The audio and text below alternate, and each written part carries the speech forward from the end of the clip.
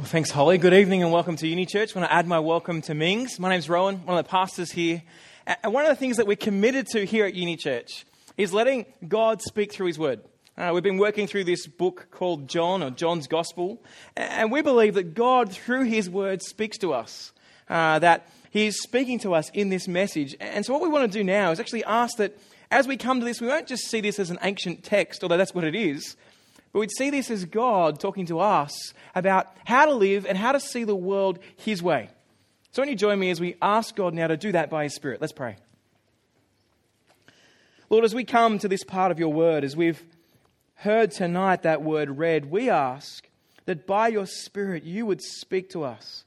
Not just giving us little nuggets that we can take home, but that we would see Jesus through your eyes.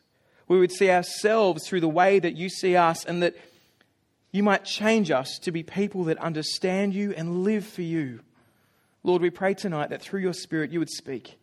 In your Son's name, amen. Well, one of the biggest pursuits of life is the search for satisfaction. Right? You just got to look online and walk the self-help aisle of a bookstore if anyone ever goes there anymore.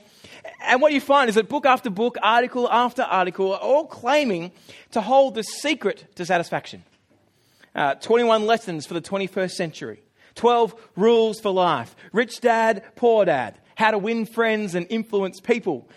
They're all titles of books that help us try and work out how we get the most out of life. How we get satisfied.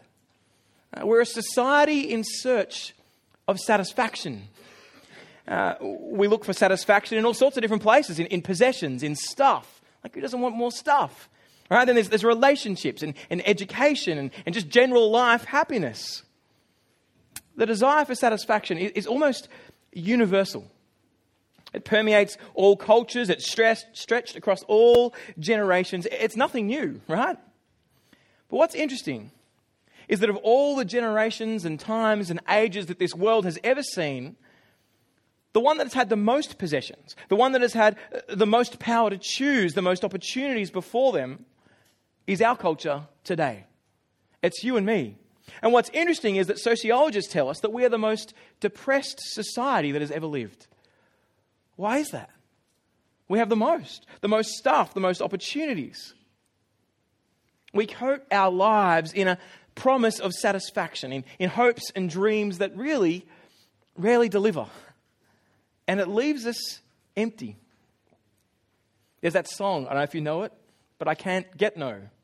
Da-na-na, da-na-na. Do you know that song? Raise of hands. Satisfaction, yeah. If you don't, that's probably a good thing. But it's the mantra of our world. I can't get no satisfaction. I want satisfaction, but I can't get it. What we do is we look for it and then we're left empty. Why? Well, one or two things happens. One, we either achieve that thing that we were after, we get there and then we find out, it wasn't enough. I need another one. I need a faster car, a better ring, a better boyfriend, or whatever it is. Or we work out that we'll never reach it. It's just too far away. I can't get there. I keep trying and I'm trying. And then I get to this devastating conclusion. I'm never going to be satisfied. And we end up in a heap on the ground. The very fact that humanity is still searching for satisfaction should tell us that something's not right. Something's not right in what we're doing. There's something that we're doing that doesn't deliver. So I want you to come back with me and come to the first century AD, to the part of the Bible that Holly just read for us, where we meet a woman who seems to be defined by her search for satisfaction. But what's different about her is that she finds something that changes the way she thinks about satisfaction. It changes the way that she lives. It changes everything about her world. So come with me and let me fill you in on a little bit of the backstory of what's going on. Here we meet this guy called Jesus that John's Gospel is all about. And he's on his way to Galilee from Judea, and he has to pass through this area called Samaria. It's some area. That's what they call that, right? Some area. It's not why. So I thought it was funny. You can laugh at me. It's cool. So he's got to pass through Samaria. Now, the thing is that Jews and Samaritans, they're the people who live in Samaria, Jews and Samaritans, they don't really get on. They kind of hate one another, like the Montagues and the Capulets, right? If you're into Shakespeare, so that's the reference. And so they don't kind of like one another. They've got different views about God and different views about how to live. And some Jews even used to say, it's recorded, that to have the shadow of a Samaritan fall on you as a Jew would make you unclean. Just enough for the shadow to fall on you.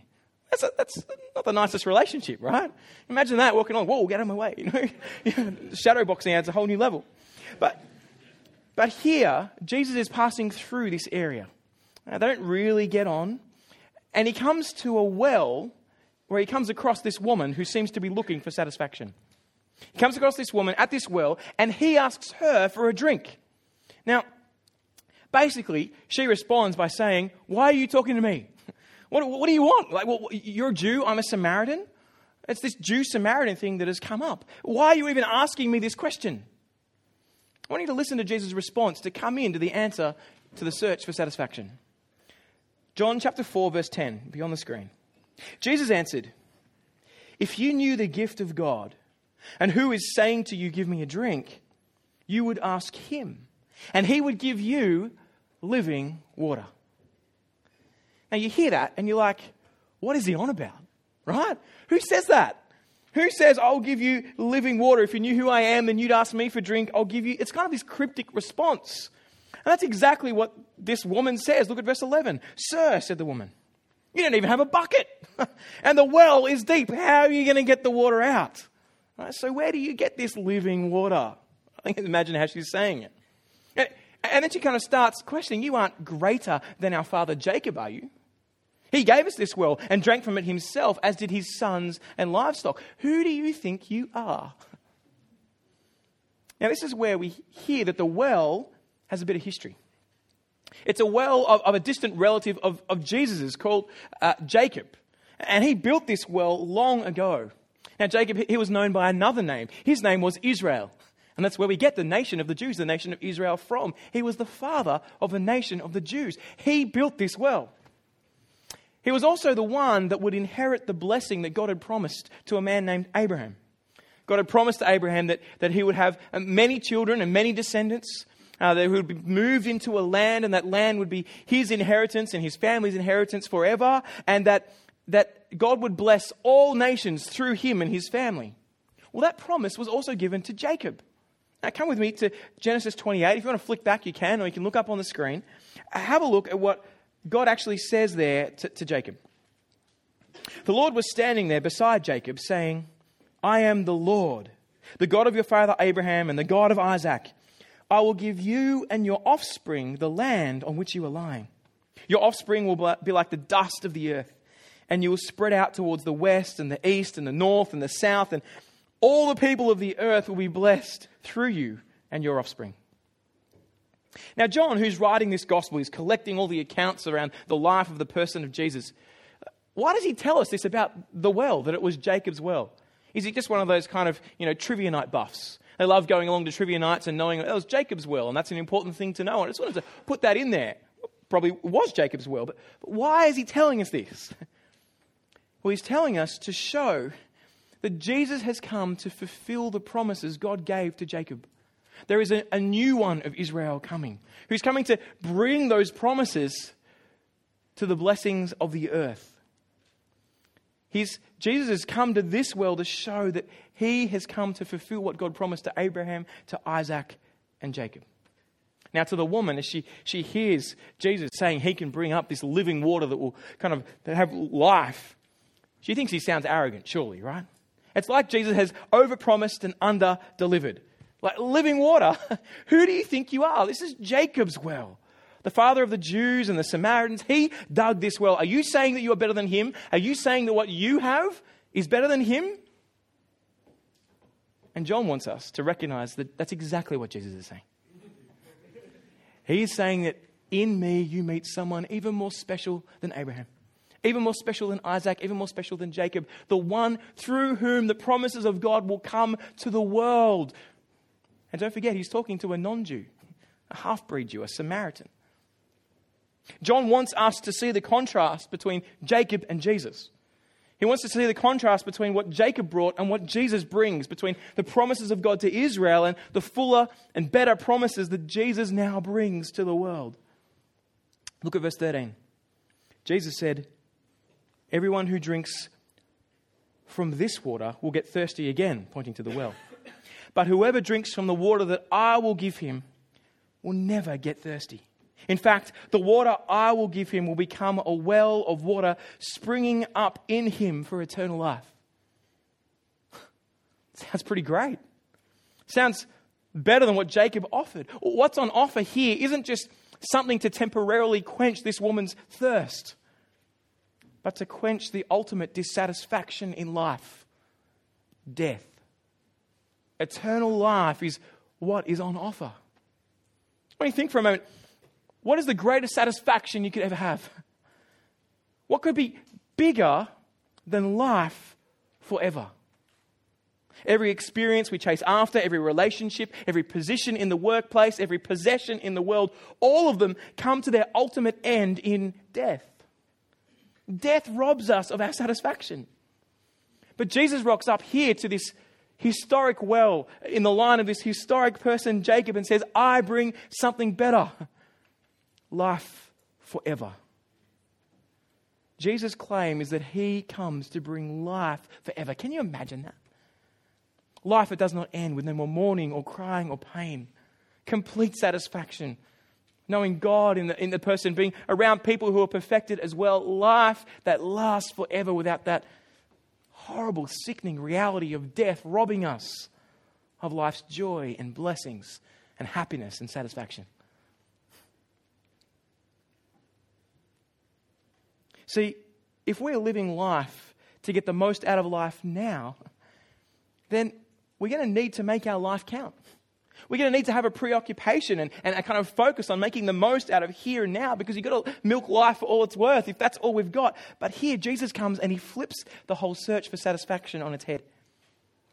Life forever, life without end. It changes the horizon. It lifts us from this tiny little blip in front of us to eternity and says, "That's what I'm offering you." Man. Verse 15. "Sir," the woman said to him, "give me this water so that I won't get thirsty and come here to draw water." You're like, oh, she doesn't get it, right?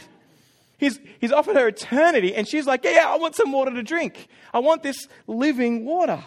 And she misses the significance of who Jesus is and what he is offering her at first glance. And so in order to help her understand the significance of what he's saying, Jesus reveals more of who he is. He says in verse 16 to this woman, "Go, call your husband," he told her, "and come back here." Now, Jesus is making it blatantly clear that he's not interested in a romantic relationship with this woman. As you look through the Bible story, you keep seeing men meet women at wells and they get married, like Jacob. Met Rachel. He was like, sweet. And it keeps happening throughout the Bible. Man meets woman, they fall in love, the foot goes up, and it's like, this is great. This is what life is about. And there's a sense where you start reading this and you go, what will go on? Is Jesus saying, come to me, babe, and life will be awesome. Come to me, I'm the romantic. I'm Fabio, the most beautiful man in the universe. Anyway, he's a guy. You should check him out.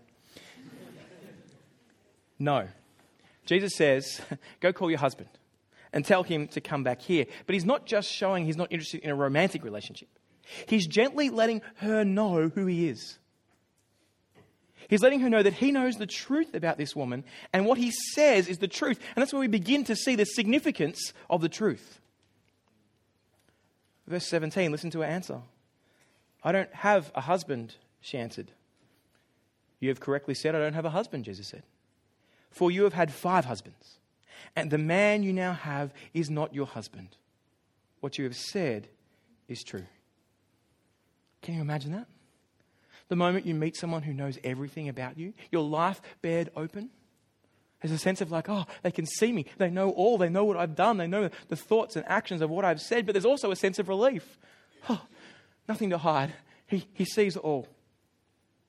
What this woman has been doing throughout her life has been adding in to life to try and cover up the issues that are there. I'll give you an illustration of what she's doing. A few years ago, I started to do a little more cooking. Now, I'm married to Sarah. We have 4 kids. Sarah's usually been the one doing all the cooking in our house. Now, I'd always been pretty good at the solid staples of cooking, like 2-minute noodles and baked beans on toast. Like, I'm awesome at those staples. I can do them really well. But I thought a few years ago, I should really start contributing to the culinary delights of our family. And as the guy, I should kind of do some of this. And so I thought I'd start an experiment to kind of work out how to do far more difficult dishes, like stir fries, right? Takes a lot of skill to do a stir fry. And so I started there, and I began with that stir fry sauce stuff you get from the shop. So you just put the meat, the veggies, and the sauce, and you're like, look at that. You know, I felt like a 2-star chef already. This is great. We're eating, the food is good, there's rice. What more do you want? And then I thought, you know what, I can probably do this without the sauce. There's just a few things. I've read the ingredients, some emulsifiers, some salt, some soy sauce. It should be all fine. And so I thought I'd go through our pantry and make my own stir-fry sauce. I don't know if you've ever tried this. It's great. And so off I went. I started making stir-fry sauce and tasted it a little bit. I put a little bit of like salt in and a bit of ginger. I thought, yeah, ginger, yeah, it's cool. I tasted it. It was just like bland as anything. I'm like, this doesn't taste any good. And I'm like, I need to give it some more taste, some more zing, and kind of... So then I found some honey. I'm like, great, mix in the honey. That'll give it a bit of sugary stuff. It starts to feel good. And then I'm like, it's a little bit dry. What am I going to do? And I looked through the fridge and found a bottle of lime sauce that said, guaranteed fresh. I'm like, sounds good. Put a little bit of lime in there because that's what Thai cooking has, and that's okay. And so I'm like, that'll be good. And then I'm like, it still looks too dry, and I don't know. And then here's where I made my biggest mistake. You're like, no, you made many mistakes already, Rowan. Anyway, here's where I'm like, I know it needs more kind of sauciness. And all stir fries have the base of soy sauce, right? And so I went we got out of the fridge, got the soy sauce. I went, a cup, maybe a cup and a half. And I was like, you need sauce. Anyway, I mix it in, and everyone here who's putting their hands on their face, you've done it too. Thank you. I taste it. It's just like salty as. And I'm like, I made a mistake. Ever done that when you're cooking? But how do you get back from that? What I did was, I'm like, all right, how do you undo soy sauce or too much salt? So I'm like, I know, sugar. So I put sugar in there, and it's like, it's a bit better. And I'm like, but it's still hot. How do I get rid of this so like the Sarah will be happy to eat it? I'm like, I know, the thing that masks all other flavors, chili sauce. So I put some chili sauce in. Anyway, it just ended up in a mess because I just consistently tried to add to cover up my mistakes. That's exactly what this woman has been doing in her life. She's made some mistakes in life. She hasn't lived the way that she ought. And so instead of coming to God and dealing with the realities of what she's done, she's added in another husband, another guy, another relationship. She keeps adding the ingredients of life in to try and cover over the cracks that have come from her brokenness. More relationships, more things, more experiences. And you know what? That's exactly what we do, isn't it? We live our lives and we try and cover up the areas that we've got issues. We don't want others to know about them. So we just add a bit more fun in, a bit more relationships, try a new thing, redo the room, buy some new shoes, get a new boyfriend. I don't know. Whatever we do, we change things around because we want to cover over the cracks and the insufficiencies with ourselves. There are some things in life when you have more of them, it's better. You can't apply that rule to husbands. That's the reality of this passage. The more husbands you have does not make life better. Some women will even say one is enough or too much, right? But psychologists keep telling us that one of the keys to happiness are deep, strong, and stable relationships. This woman, she's had none of that. Just a lineup of dysfunctional and broken relationships. 5 husbands, and the one you are with is not currently your husband.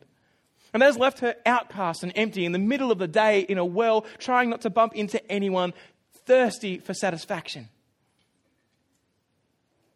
But when she meets Jesus, we see him gently expose her life. He knows her like no one else ever has. He speaks into the realities of what is going on. He doesn't rebuke her. John had told us just a chapter before in verse 17 of chapter 3, for God did not send his Son in the world to condemn the world, but to save the world through him. Jesus offers to quench a thirst and meet a need that this woman probably never knew she had. Her dry mouth and the distant well were not the only problems for her. Even her 5 husbands and the present de facto were just symptoms of the problem. See, relationships are only a foretaste of the one relationship we were made for. Relationship with God, relationship with the one who made us. And Jesus has come to save this woman from her own slavery. Not just to loneliness, but to save her from rebellion against God, from sin and from death, and put her back in right relationship with the true and living God. Her ultimate need was not to be in the arms of the perfect bachelor, but the arms of a loving God. That was what she needed.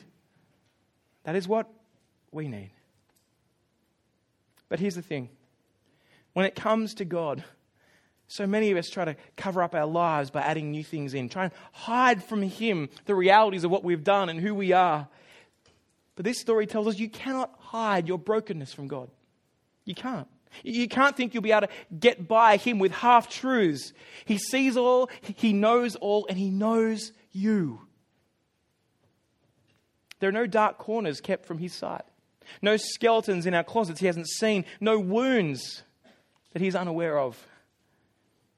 As we hear this story, we hear the reality. We need to stop trying to cover up our mistakes by adding more in and finding satisfaction in different areas. We need to recognize the significance of the truth that life is not found in covering our mistakes, but in coming to the one who's forgiven them and letting Him offer us life forever, life beyond death, and forgiving the realities of what we have done. Here's where you see the significance of a truth. Now, the Samaritans and the Jews, they had worshipped God very differently. In reality, they worshipped a different God.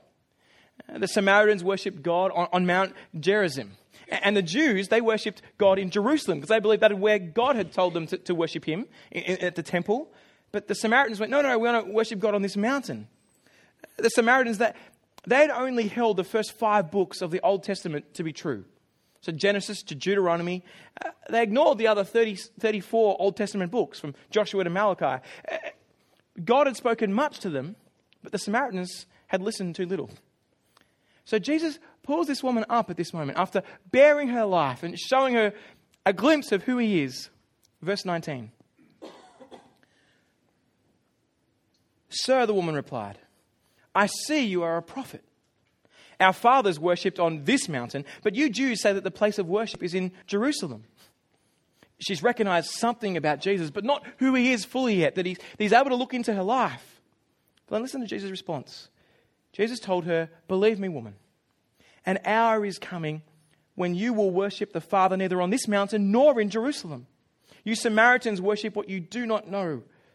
We worship what we do know, because salvation is from the Jews. Jesus is crystal clear. Salvation comes from the Jews. It doesn't come from Muhammad or from Buddha or Confucius or from the atheist or from the philosopher. It comes from the Jews, and specifically from this Jew, Jesus. The Jews and nobody else were the vehicle for God's truth. This woman's people, the Samaritans, they've got it badly wrong. Jesus says, you're worshipping in the wrong place. You are worshipping the wrong God. But there is a day coming, and this is what was revolutionary, when the long drawn-out arguments between Jew and Samaritan about place of worship become irrelevant, because you won't worship in this place or in that place. Worship will be on God's terms and will come through Jesus. See, true worship of God is not about a place, Jesus is saying, but a person. It's not about Jerusalem, but Jesus. There is not a place on the face of the planet, not a building or a part of a building, no location, no country, no town that will bring you into the presence of God. But when you meet Jesus, you meet God the Son in the flesh. When you meet Jesus, He sees you and He knows you. And when you meet Jesus, He offers you life.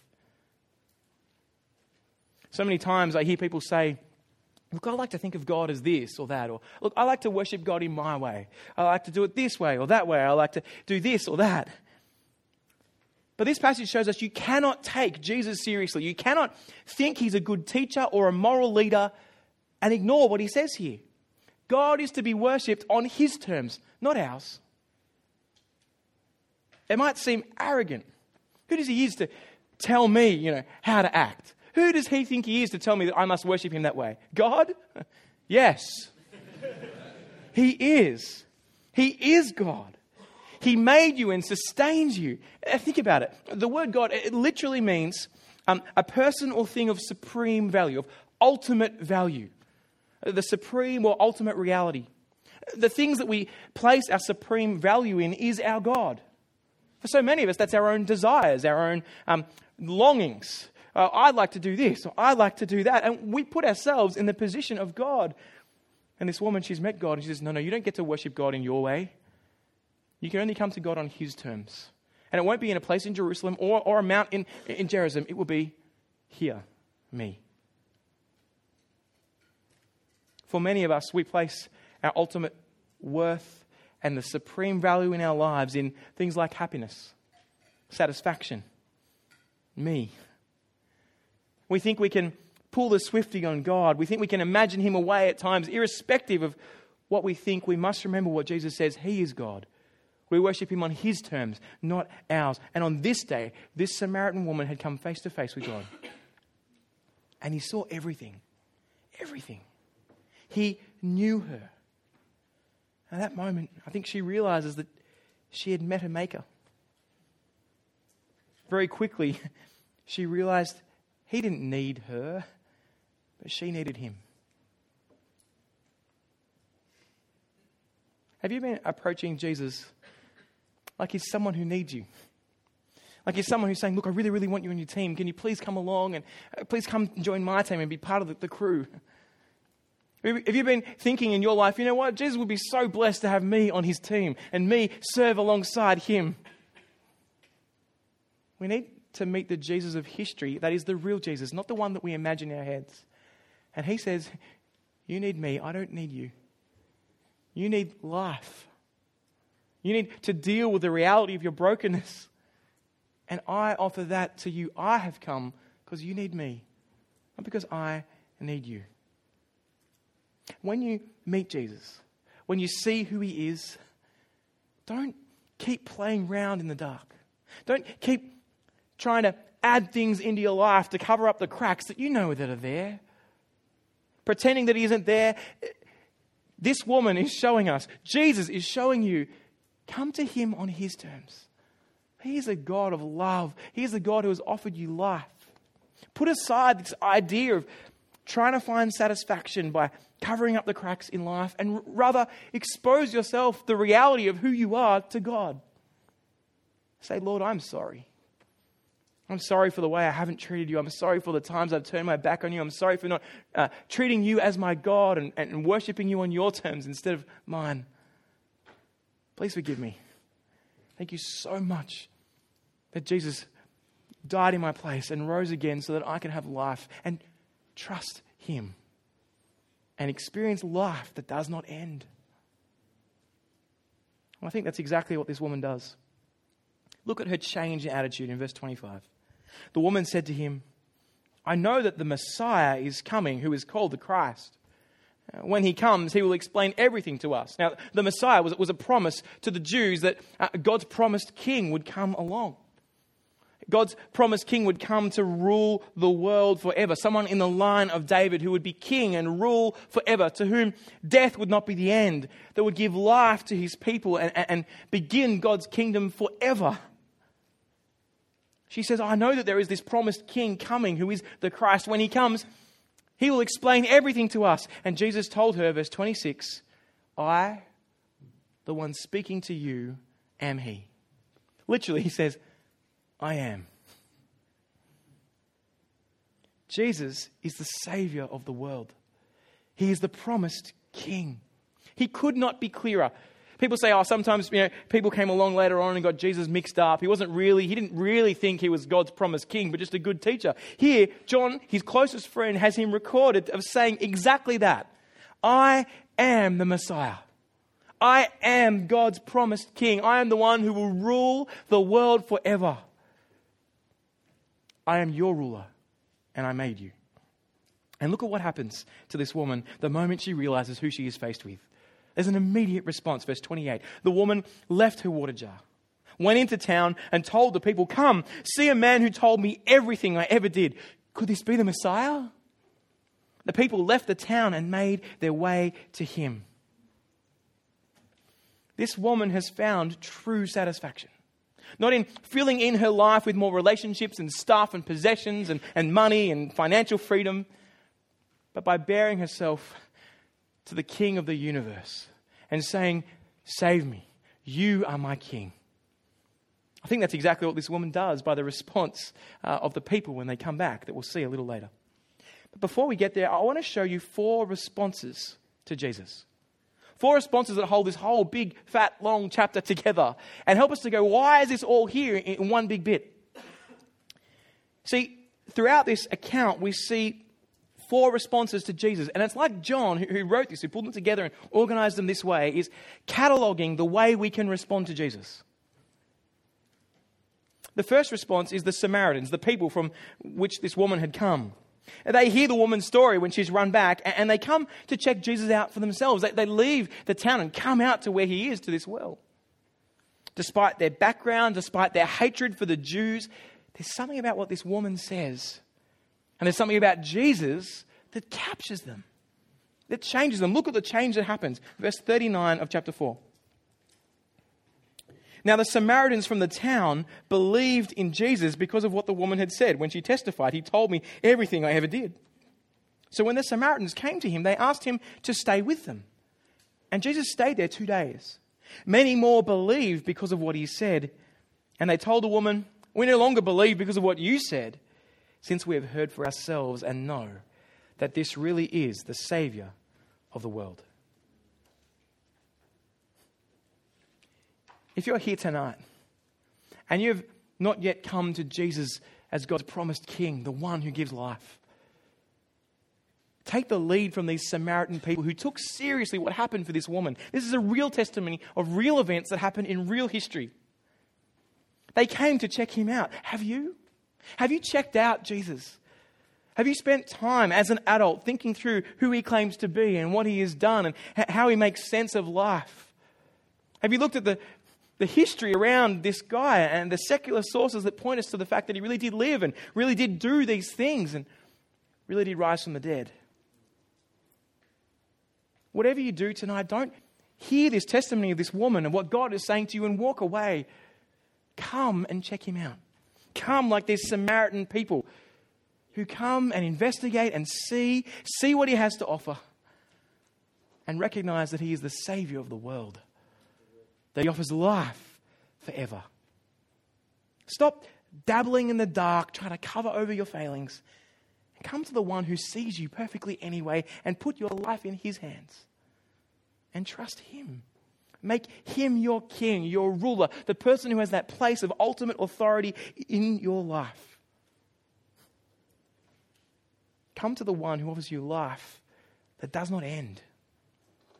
What greater satisfaction could there be than that? Than knowing that death is not your end, but that life forever with no more mourning or crying or pain is on offer. What more could you want? Who else could you turn to? Come to Jesus, not just because he offers to satisfy, but because he is your God and he is your King. The Samaritan were convinced that Jesus was God's King, and they made him their King. What's stopping you tonight from making Jesus your King? Really, what's stopping you? Don't just listen to what I say or what your friend says. Come to Jesus yourself. Come and read the scriptures. Ask someone who invited you, can we sit down and read through the Bible together and see what Jesus says? I want to know if he is who he claims to be. Come to Jesus. You won't regret it. The second response is the response of the royal official. You heard about it when we read through the story. Let me read from verse 46. There was a certain royal official whose son was ill at Capernaum. When the man heard that Jesus had come from Judea into Galilee, he went to Jesus and pleaded with him to come down and heal his son, since he was about to die. Verse 49, Sir, the official said to Jesus, come down before my boy dies. Now, I don't know if you've ever been in a situation where someone is right on the brink of some terrible health issue, death, or something that is just really, really bad.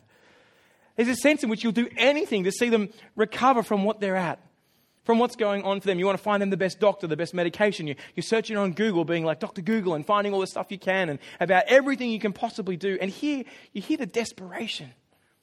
This guy's a royal official, but he's heard of Jesus and he thinks, you know what?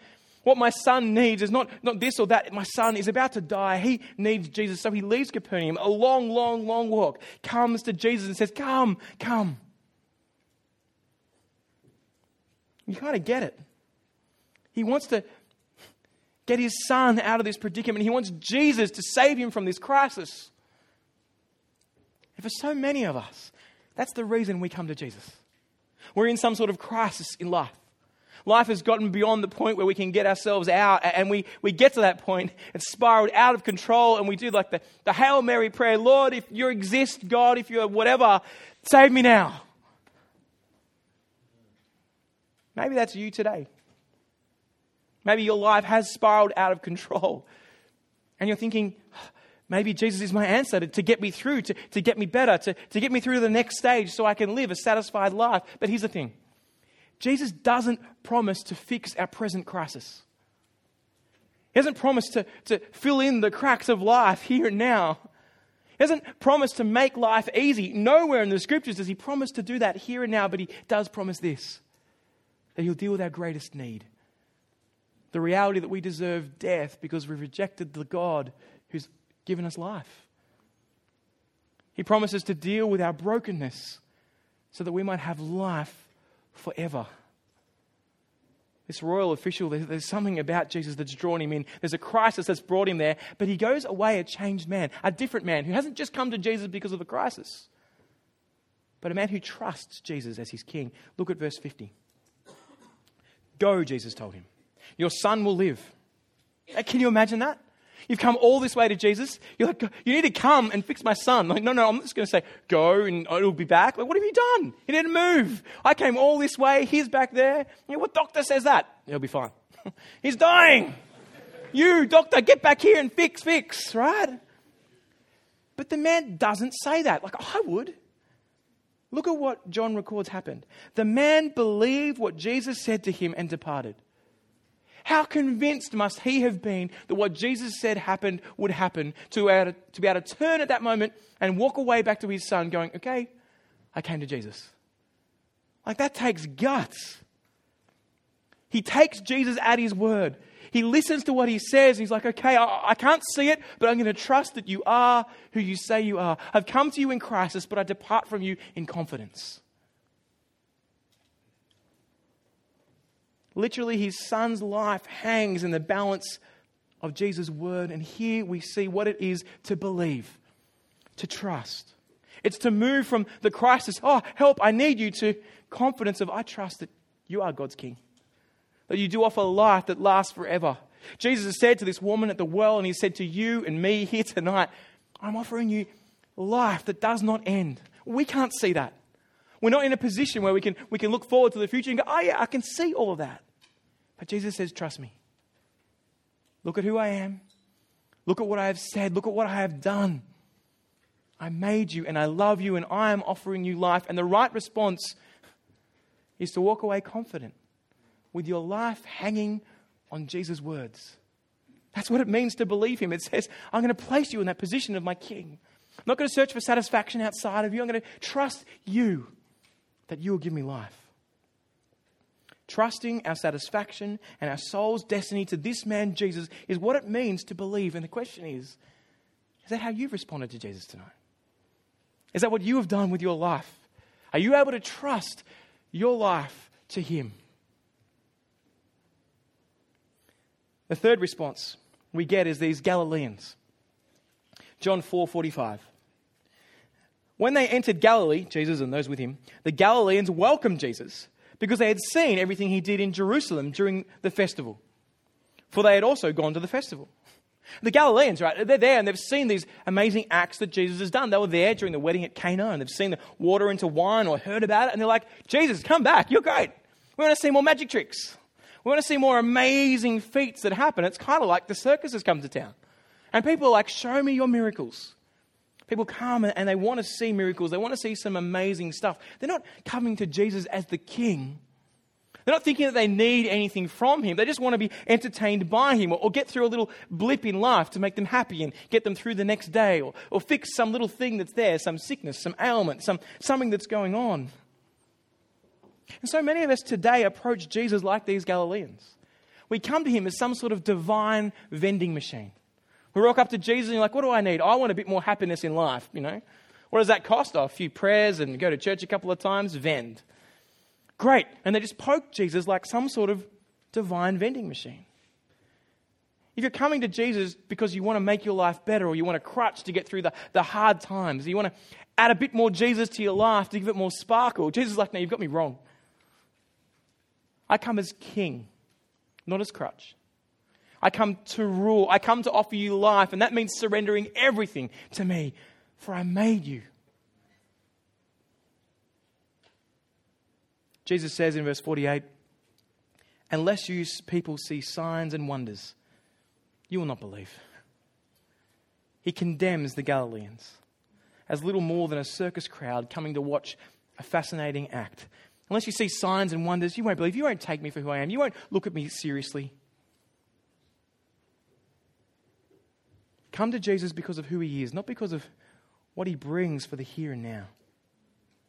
That's what Jesus said to the Samaritan woman. I am the Messiah. To the one who is trying to fill up life and get satisfied with all that she could, she stops and recognizes that he is king and runs and tells others. And because of that, everything would change for her. When you meet Jesus, you meet your maker, not just a miracle worker. The question is he the one to get you through life? Or is he your king? Have you put your life in his hands? What crisis will it take for you to come to Jesus? What could be greater than the satisfaction of eternal life that he brings? What uncovering of your heart will it take to realize that you, like all of us, are broken, that we need forgiveness? Don't come to the miracle maker. Come to the Messiah. But in the middle of all these responses, there's the fourth response. And it really is something quite odd. I don't know if you heard it when we read through. It's the response of the disciples. Jesus' followers, those who were in, who are like, yeah, I'm a Christian. I'm a Jesus guy. I'm following him and I love what he's doing. I don't know if you picked it up in Holly's reading, but it's the bit about the disciples and the food. And you're like, what? It's weird, right? Jesus has met this woman at the well. Then the Samaritans kind of come and they're about to see who Jesus is.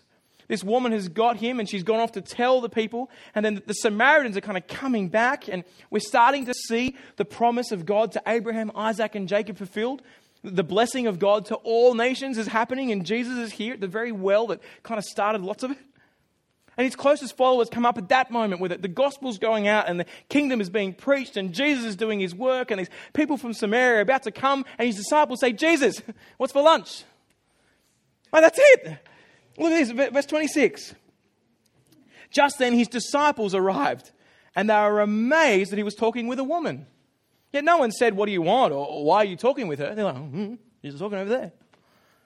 In the meantime, verse 31, the disciples kept urging him. Remember, the woman's gone off. Samaritans are coming back to hear the news of the gospel. The disciples kept urging him, Rabbi, eat something. Jesus says, I have food to eat that you don't know about.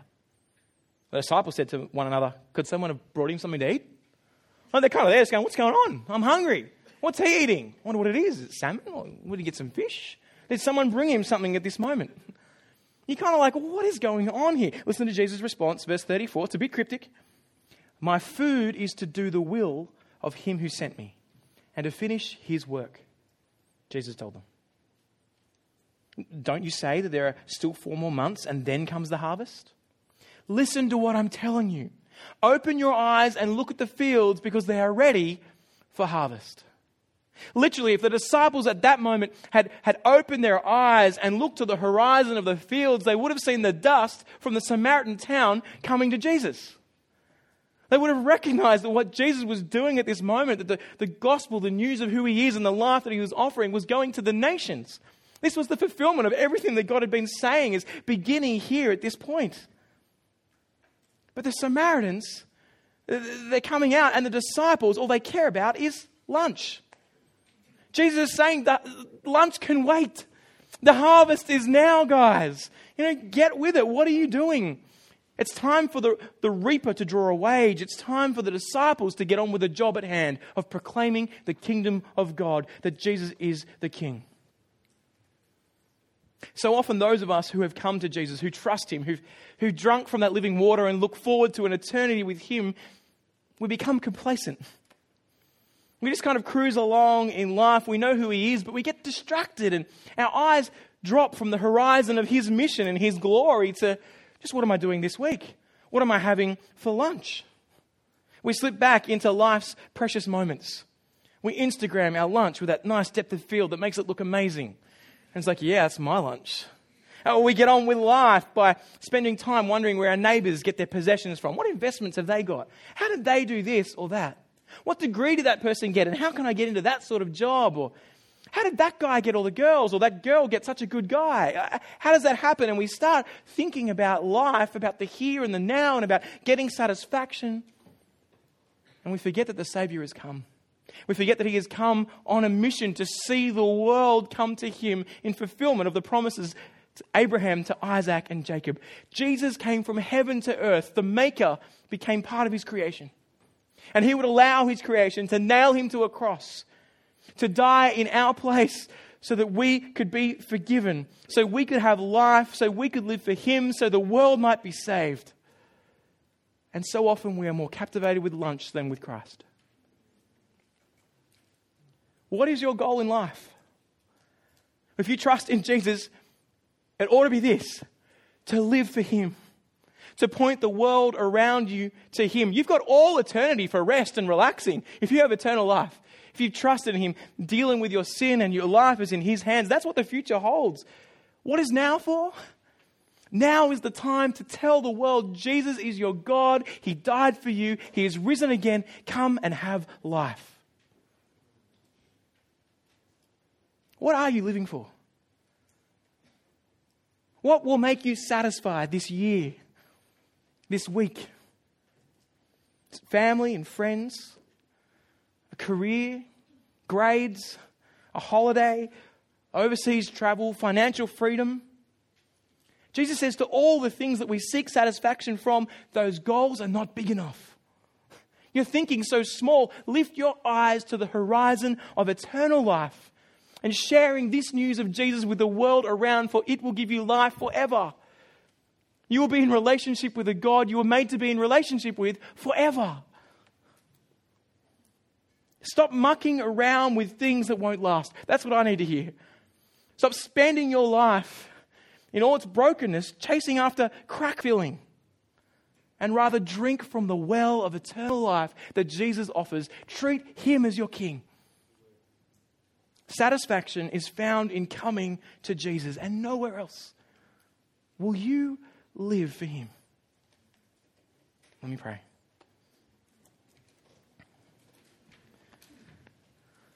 Lord God, tonight as we think through who You are, as we reflect on the way that You have spoken to us by Your word tonight, we pray that by Your Spirit You would help us to see the realities of the significance of who Jesus is.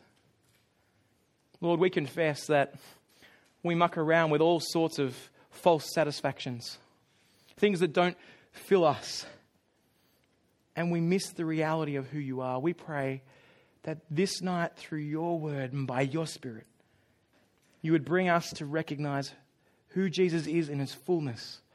That maybe for the first time, those of us who have not come to You would come, that You would bring us in and help us, Lord, to trust in Your forgiveness, to trust in the life that You have offered and live with You as our King.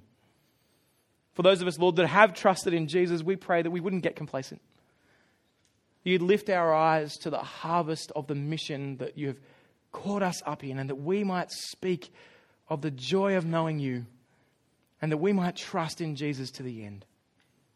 We pray that this night, Lord, You'd fix our eyes on Your Son as the King, the Messiah, the ruler of all, and the one who offers life forever.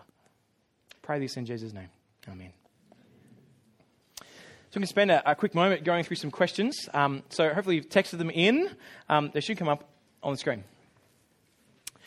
First question, how can we trust that the Bible is the ultimate authority of God? Yeah, great question. So how can we trust that this Bible is what God says to us? Well, firstly, you've got to go, who is Jesus? If Jesus is who He says He is, then He's God. And what He says is God's word to us. And John talks about that the whole way through. He keeps talking in John's gospel, I've come from the Father. He's the one who's ascended to heaven and has now descended to us. And John's gospel starts out by saying, in the beginning was the Word, Jesus. He was with God and he was God. And so the claim of Jesus, as reported by the Bible, is that he is God to us. Then you come along and you go, okay, so is that what the rest of the world says? How can we trust that what the Bible says about Jesus is actually what Jesus said? And you start to kind of spread out and look at other non-Christian sources. And non-Christian sources, none of them say that Jesus is God, because if they did say that, they'd be Christian sources, right? It's impossible to find a non-Christian source that says Jesus is God and he's the Messiah, because we just call them Christian sources. But non-Christian sources say there was definitely people followed him as a miracle worker, people like Josephus and Tacitus. You'll see there's a letter from Pliny writing to the Emperor Trajan. He's saying that I'm trying to kill these Christians, but they're gathering together on a Sunday and they're worshipping Jesus as God. So there's non-Christian sources that point us to what the Bible is saying, that add to the verifiability, the veracity of the Scriptures. And so if those things went on and Jesus is God the Son, then what Jesus says is what God says. And then Jesus in Matthew 28 sends out the disciples, those who are with him, and says, go into the world and make disciples of all nations, baptizing them in the name of the Father and of the Son and of the Holy Spirit. So Jesus is saying, go into the world and tell people the news of who Jesus is. Jesus sends them. And if he is God and he sends the apostles out to tell people about him, and those apostles then write down and agree with and say that these words collected in the different Gospels and the New Testament letters are legit, which is what kind of there. So Peter calls Paul's writings, he equates them with Scripture. Then what we have in the Bible is what God is saying to us. There's a quick picture of how we can trust that what Jesus said is what the Bible says, and therefore what God says. If you've got more questions on that, there's lots more to look at. Come and chat to me later.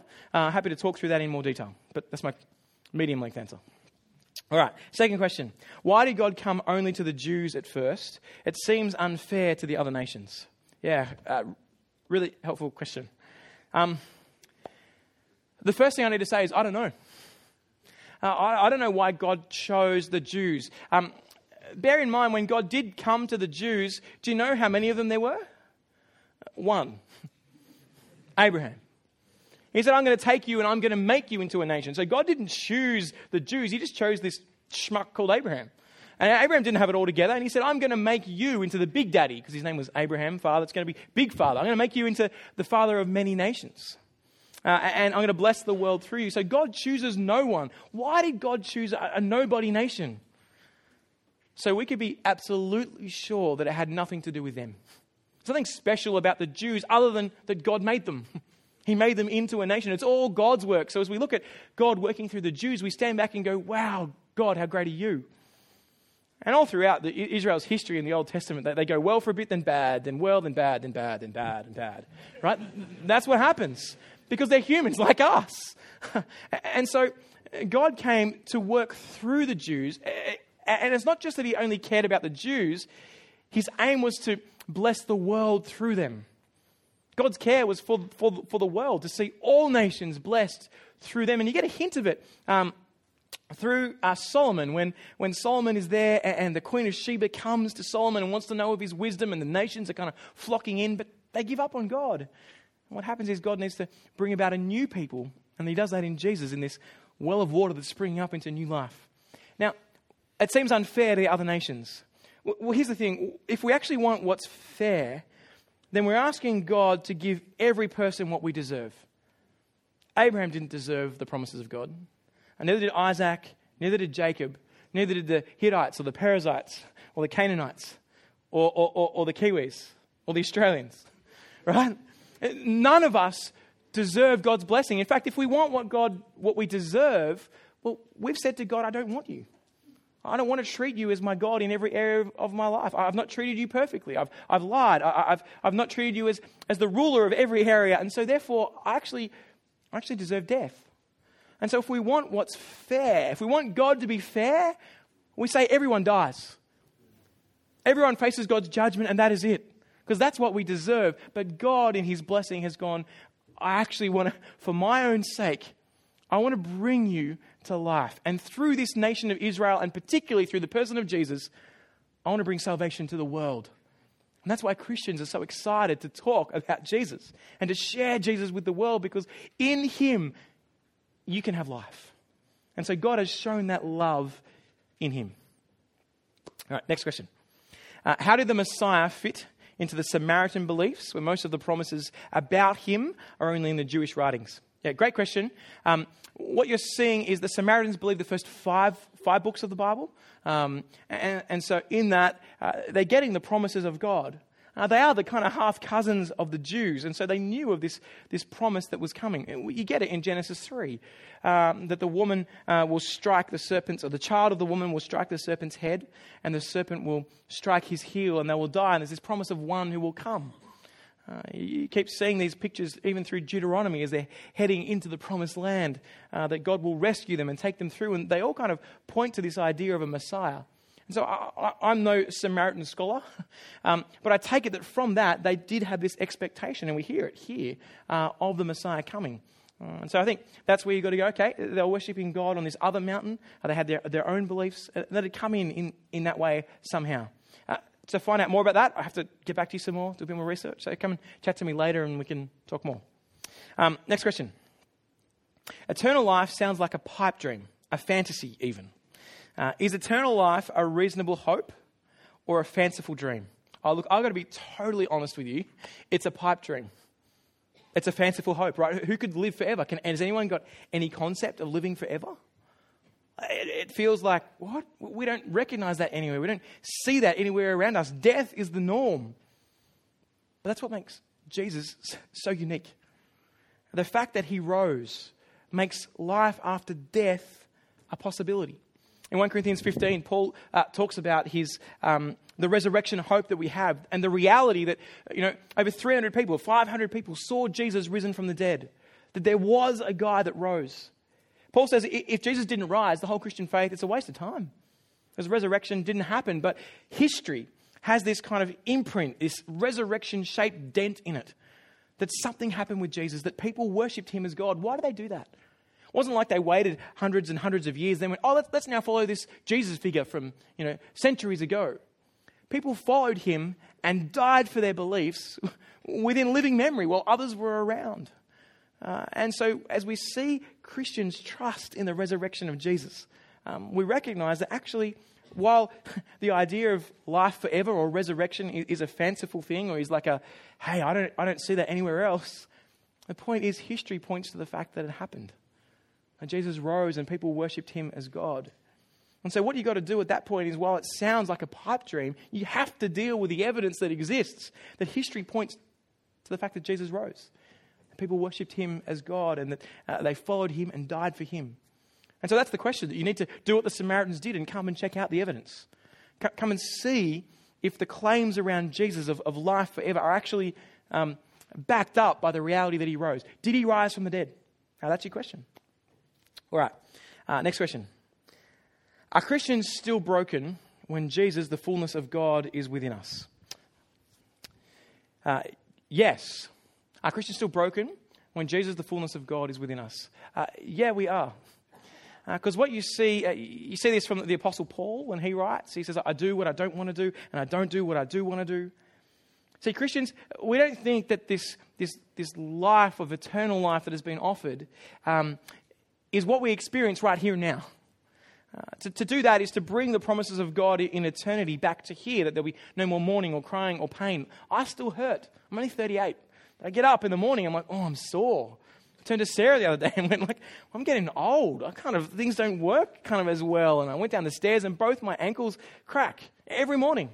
I'm like, why is that?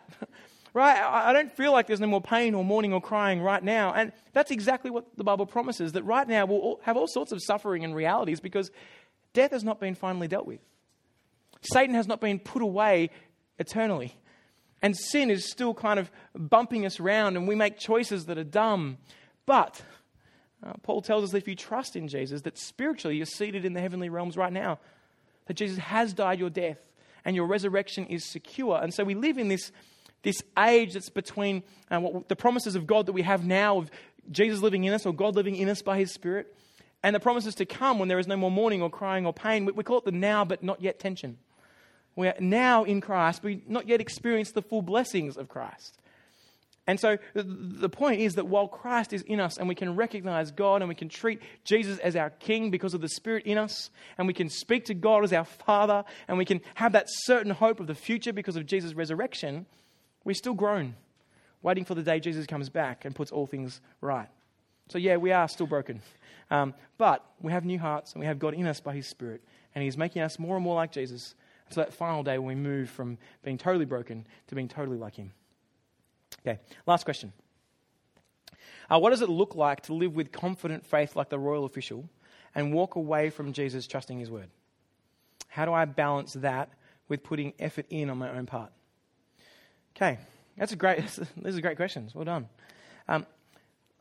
What does it look like to live with a confident faith like the royal official? It means this. It means taking Jesus at His word. It means saying, I'm actually going to trust your opinion of you and your opinion of me over my own. I'm going to trust that you are the Messiah, God's promised King, and that in you and only in you is found life. And so I'm going to therefore treat you as my King. I'm going to let you call the shots in my life. Not in order to be saved. I'm not going to try and treat you as my King so that I might be good enough for you and one day you might like me and think, okay, I'll take scummy Rowan and bring him into my kingdom. No, but I'm going to go, because Jesus died for me, because He rose again and offers me life, I'm going to trust Him. And I'm going to serve Him because He is my King and my only hope on that day that Jesus comes back. And all my sins in my life are bared for all to see, and God will judge me. My only hope is in the word of Jesus. That He has died in my place, that He has risen again, and that He has paid the price for me. And so what the Christian life looks like is saying, I'm going to trust you. I'm going to trust your word over my word. When it comes down to my view and your view, I'm going to take what you say. I'm going to let your word shape what I live for. I'm going to find satisfaction in loving my King and living for Him and sharing the news of the gospel with others around me and trusting you that your way is right. So often we kind of come up hard and go, I don't think this is right. I want to live a different way. Or I don't want to put you first. Living with Jesus as our King with a confident faith is saying, not my will, but yours. I put my life in your hands. Now, that means we need to put effort in ourselves. We actually need to make a decision to keep trusting Him. And maybe for you tonight, it's time to make that decision. Maybe it's time to go, hey, I want in. Or maybe it's time to say, I'm going to stop pretending I'm in. I'm actually going to go, no, I'm going to put my life in your hands fully. I'm going to get out of the driver's seat of the life called mine. And I'm going to let Jesus drive. I'm going to sit alongside and go, wherever you go, Jesus, that's where I am. Why don't we pray and ask God to help us to keep thinking through this stuff, mulling over it, thinking through what it means, and to come out understanding Him. Let's pray again. Lord, tonight, many of us have questions around who you are and what you've done and what that means for us and how we respond. We ask you tonight that by your Spirit you would reach into our lives and you'd fix our eyes on the horizon of who Jesus is. That you would bring us to yourself, to love you and to know you and to serve you, and you would fill us with a sense of joy and satisfaction in knowing that eternal life is ours and that you are our King.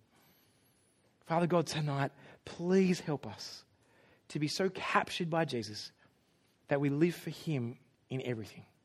Pray this in His great name. Amen.